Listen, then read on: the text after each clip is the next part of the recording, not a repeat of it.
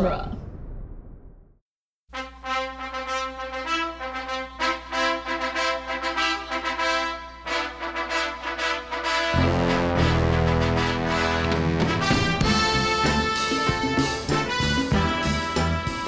Welcome back to Rocky Minute, the daily podcast where we cover the movie Rocky 1 minute at a time.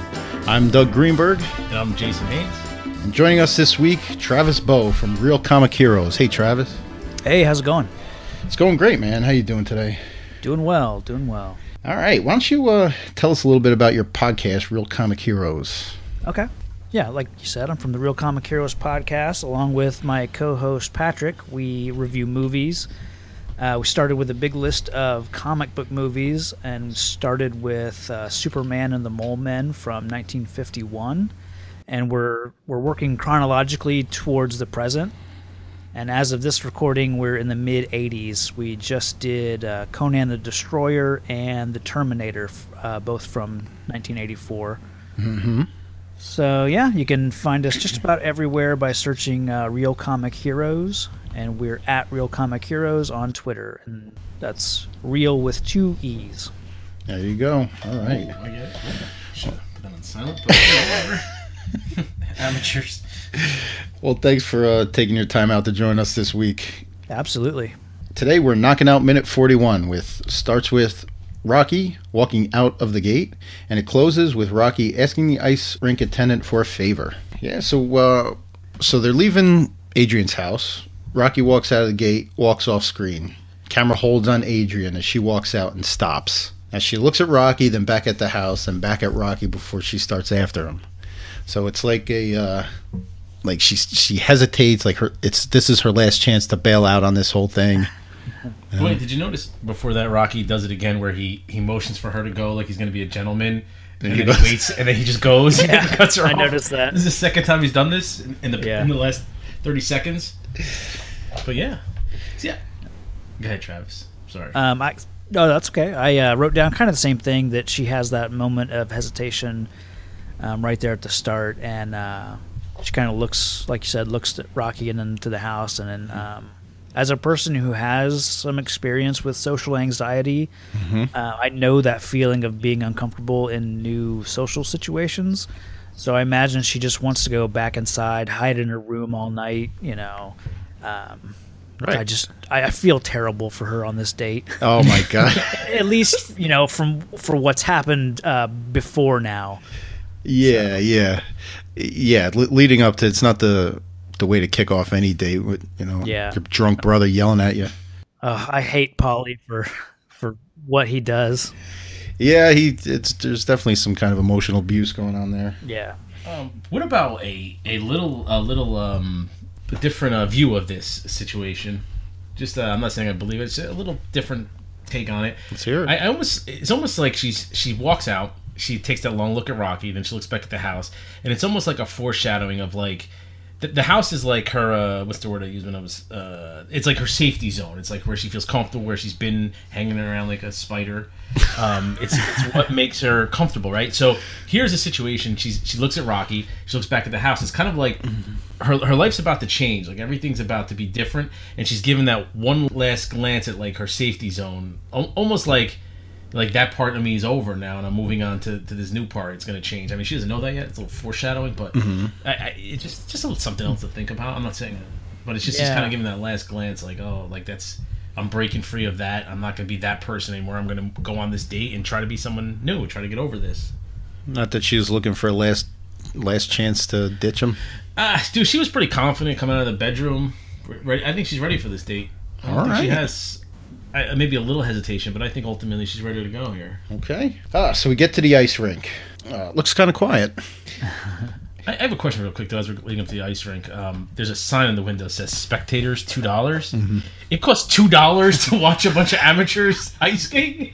They probably have hockey games there, too. But it doesn't say for hockey games. So if you went there on a random night, it would cost you $2 to sit there and watch people fall down and just amateur ice skating. That seems a bit hefty. They probably don't want people trying to come in out of the cold and just yeah. Good point. All right. So the a lot of bums hanging around in there. Well, based on how the attendant says, like, I don't need you standing there or something like that. Yeah. Like, please, don't come in and just stand there. Or do something me a like that. favor and get out of here, or whatever he said. Yeah. She points out that she thinks it's closed. And Rocky says, I think maybe we're just early. It's already dark out. It's Thanksgiving. Yeah, and it's 6 o'clock at Thanksgiving. night. And Like, how are you early? What are you early for? I love the exchange between, I think it's closed. No, it's not closed. And then the guy's like, we're closed. Yeah. But he doesn't even hesitate that it might be close second. Like in Rocky's mind, like we're going skating, we're skating tonight. Like this is happening. He doesn't even hesitate for a second. Yeah, he's going to smooth this guy out. So I wonder, does she know his reputation? I kind of suspect that she does. It seems like a small town in this big city that they're in. So she's probably heard rumors of what he does for Mr. Gazzo. Right. And, I imagine she just thinks the worst when he says that I'm going to smooth this guy out. Oh, yeah, So yeah. it's no surprise that she wants to go somewhere else rather than have that confrontation. I wondered if the skating attendant knew his reputation, but he really doesn't. He doesn't. He doesn't say anything. Like everybody Rocky meets in his life always seems to know him. They always call him Rock. The skating attendant doesn't have any. No, doesn't give a shit. reaction, doesn't care who he is. He just wants him out. To run the Zamboni. This date scene was originally written to take place in a restaurant. The director, John Avildsen, said, no way. He said 2 people talking across a table in a restaurant would be a disaster. So he suggested something like bowling, and then, they came to ice skating. And as it was written, this scene was one of the most expensive in the movie because there was supposed to be 200 extras.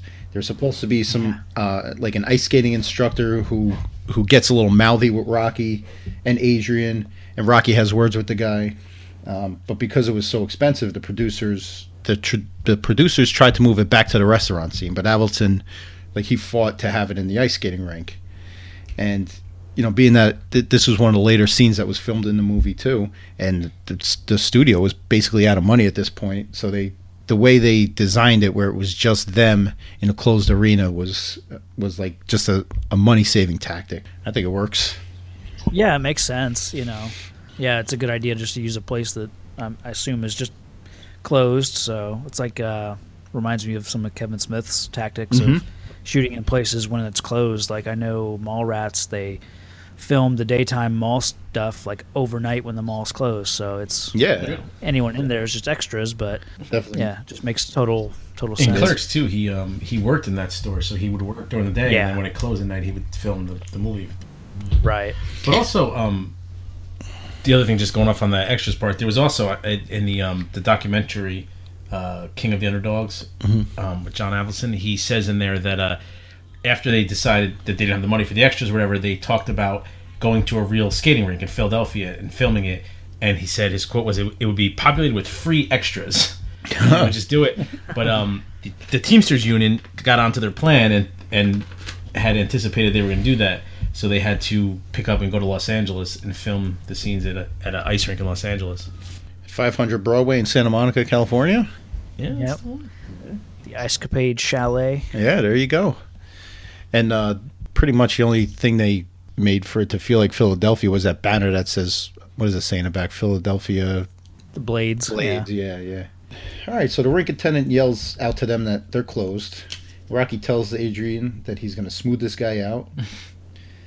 She suggests they go somewhere else, not to be, I don't want to be a pain. Rocky says it's okay. So he follows this with one of the dumbest lines. Dumbest, I think this is a great line. Are you close to the general public, or are you just close to everybody? You mean the general public? Is that like him saying, do you know who I am or who I work for? Is he trying to use his reputation just to open some doors, things like that? Or, is he just trying to have some bravado in front of his date? Yeah, I think that's mostly what it is. Yeah. Because we'll find out in the next couple of minutes that he indirectly humiliates her to get the guy to open up the ring for that. But it's almost like the way that Rocky, as we've seen him go through where everybody knows who he is, everywhere he goes, like it was just going to be, for a second, to be like, it would just be an easy, he'd walk in and the ring attendant would be like, hey, Rock, what's up? You know, hey, can I get some ice time? Yeah, sure, no problem. Because he knows him and would give him the ice time and it wouldn't be an issue. But apparently he doesn't know him, so he's got to... Nope. But the general public or everybody? He very poignantly points out... He very poignantly points out that it's Thanksgiving and it's after 6 o'clock, and that's why no one's there. Makes sense. I mean... Yeah. Well, no one's... How about back in the 70s when you can smoke indoors, huh? Yeah, I thought about that as he's walking around with the cigarette coming in. Yeah, and blowing smoke in the guy's face when he's talking to everyone's face. Yeah. But who, the guy, when he says like, "Oh, it's Thanksgiving, 6 o'clock, that's why we're closed," like, who would be able to eat Thanksgiving dinner and then go ice skating? I can barely make it from the table to the couch the rest of the night. So imagine like an ice skating rink would not be a very popular choice on Thanksgiving after you've had all your turkey and stuffing. Yeah.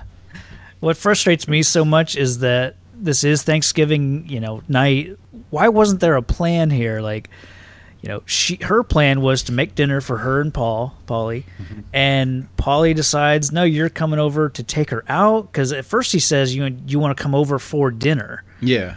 And then when they get there, it's like Paulie decides, no, you guys are going out. Like, right, he's throwing her out. It's just really weird. It's so frustrating that, they have to come up with these plans, on the fly. And I'm sure Rocky, Mr. Gazzo gives him some money, so we know he's got a little bit of money to take her out for dinner or whatever. But right.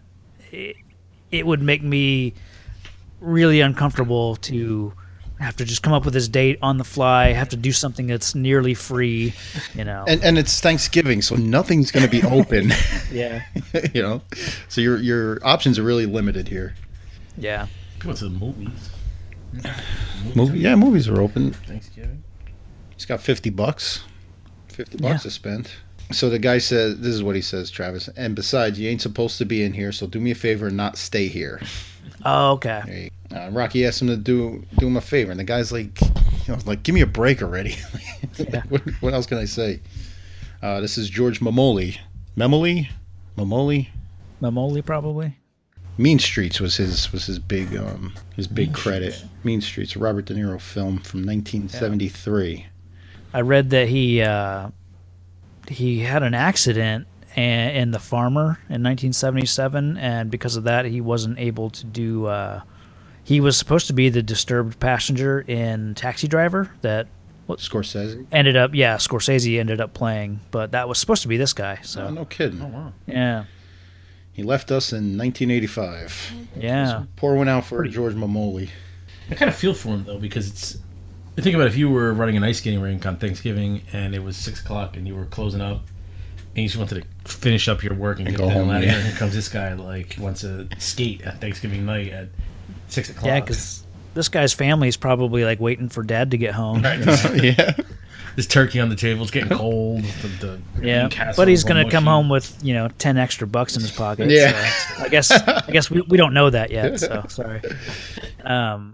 There's this really subtle thing in this minute. It's essentially once they walk in the door of the ice rink, it's one solid take with no cuts, and it just slowly moves kind of with them as they walk, and then there's the dialogue exchange. Mm-hmm. And then as the attendant is walking towards the camera's slowly zooming in, closer and closer. And then it does that move where you kind of go from eye level to going lower.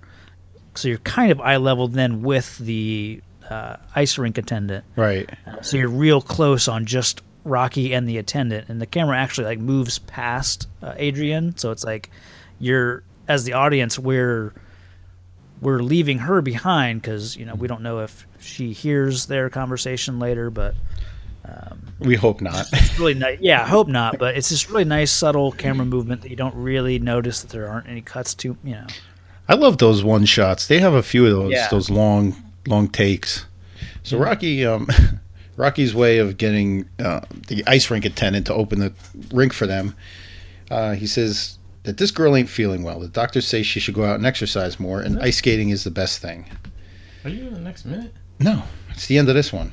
Yeah, because it ends with him asking for a favor. Yeah. Oh, right, okay. Yeah, he says, The guy says, "What do you want from me?" He says, "I want you to do me a favor." He goes into it more next minute, but right, yeah, okay. You know. I'm sorry.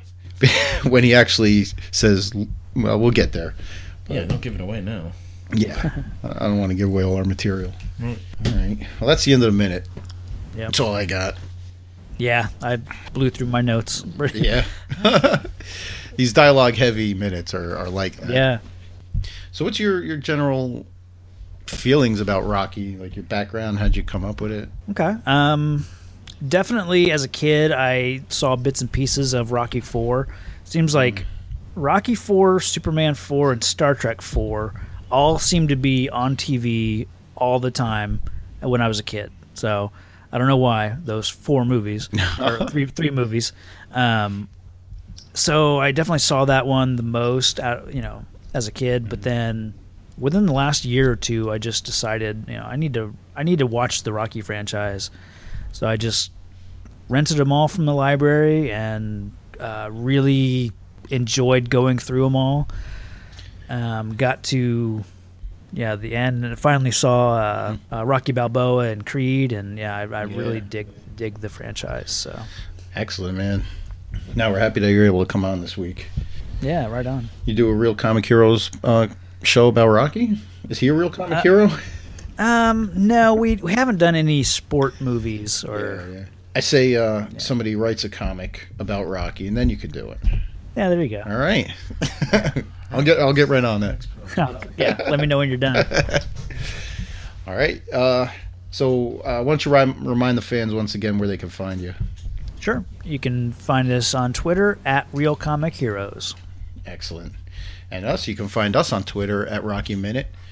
You can join our Facebook listeners group, Mighty Mix. You can find us on duelinggenre.com with us and a bunch of other podcasts. Or you can email us at rockyminute@gmail.com. All right. And why don't you stop by iTunes and leave a review on the show if you're enjoying it, not enjoying it. Hopefully you're enjoying it. Hopefully enough to leave a 5-star review. All right. Come back tomorrow and we'll continue this awkward date on the next Rocky Minute.